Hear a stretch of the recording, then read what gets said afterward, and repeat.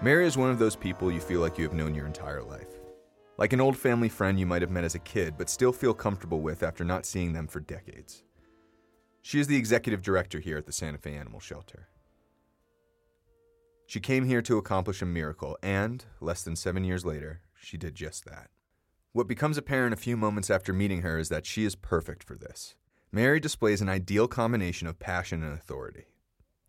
Under her leadership, the Santa Fe Animal Shelter became one of the most well-regarded animal shelters in the country. And all to think she came here somewhat unexpectedly. I was working for a nonprofit in Los Angeles. Actually, it was a nonprofit that I had started with a grant from PetSmart Charities.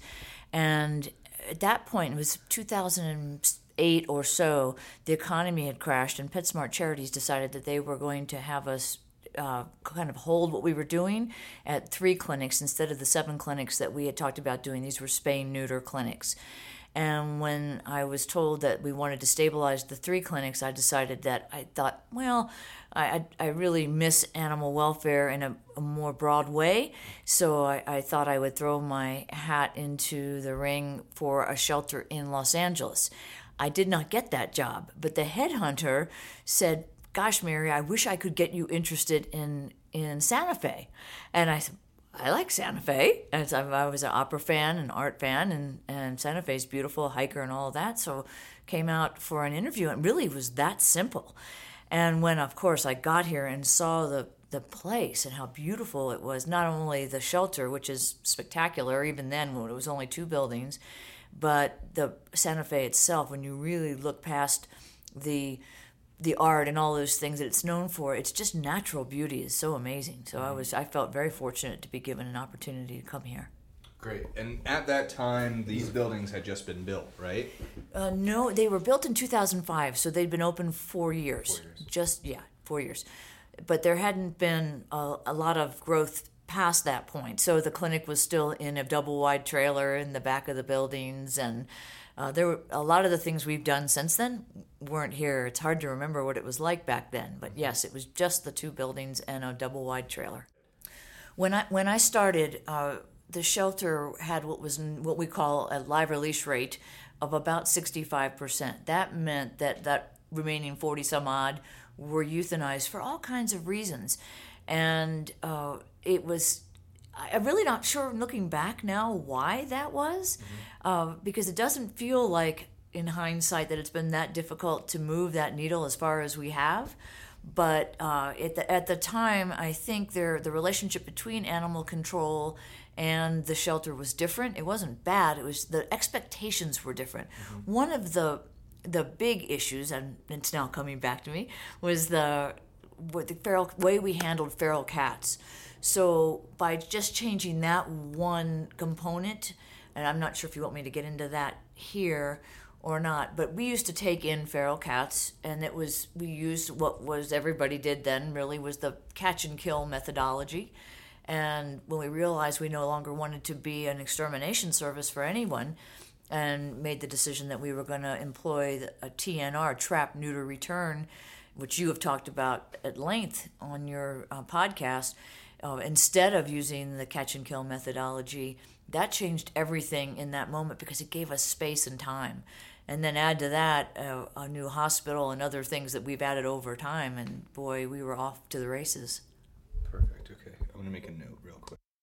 Animal shelters and humane societies are remarkably diversified places. At least this one is. We perform spay and neuter, behavior rehabilitation, provide veterinary care, and of course, adopt out animals. But if you had to pick a single measurement to determine the success of a shelter, it's live release rate.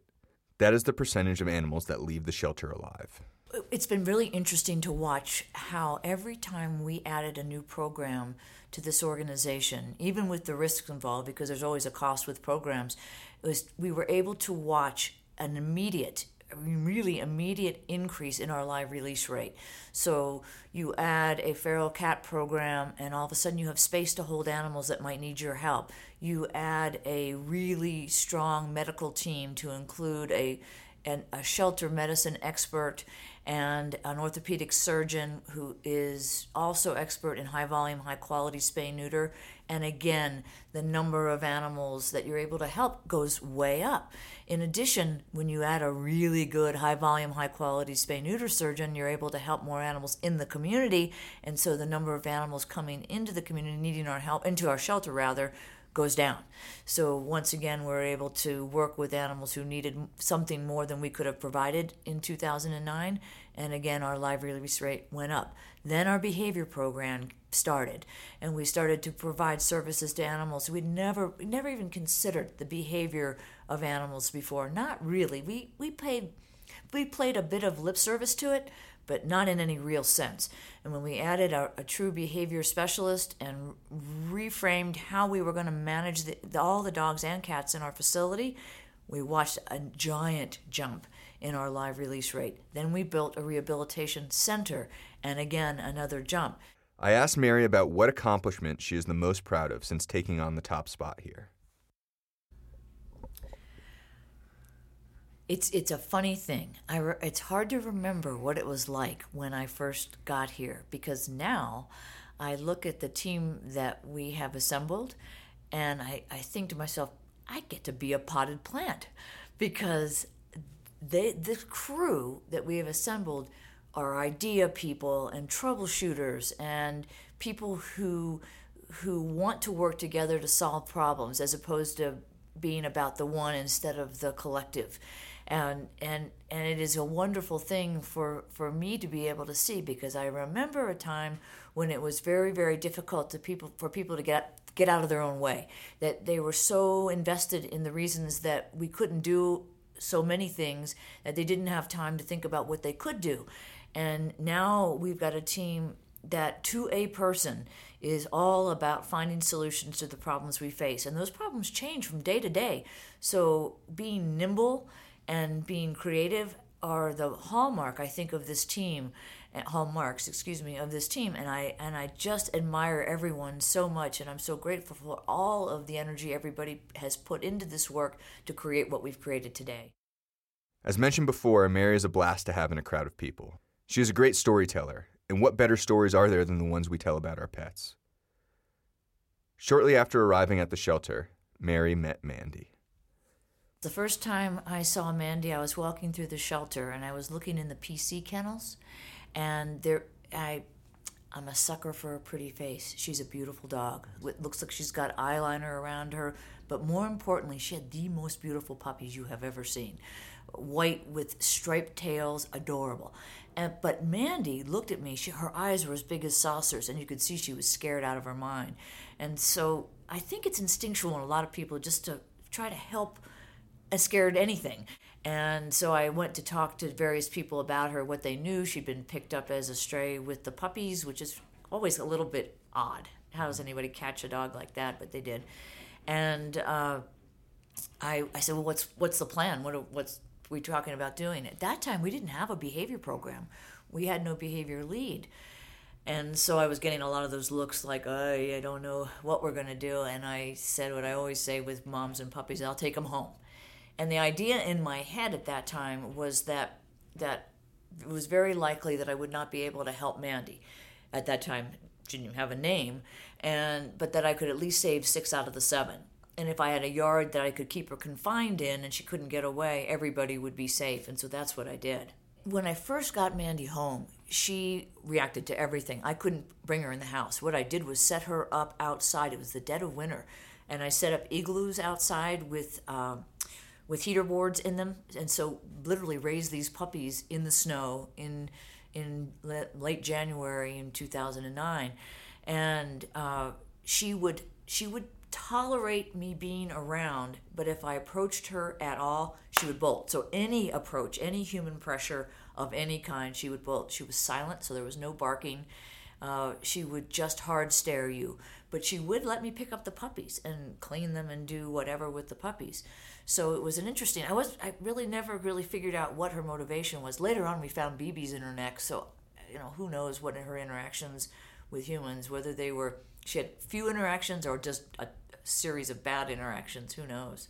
Mary's hardly jaded, but I want to bring to your attention the fact that she just said Mandy had BBs in her neck. That's an important detail that we shouldn't just breeze over. Rarely are behavior case dogs aggressive or scared for no reason at all. Mandy was obviously badly mistreated before she came to the shelter. I've seen lots of dogs that didn't make it that had behavior like hers. But what was the most interesting for me, Rob, about this, about Mandy, was that there were two things going on at the same time. So here's this dog that I didn't know how to help her. I assumed that over time she would soften some, but I didn't really know. But I'd also met someone who was a behavior specialist, the first person I'd ever met in my life who we would sit and talk about behavior and what it meant.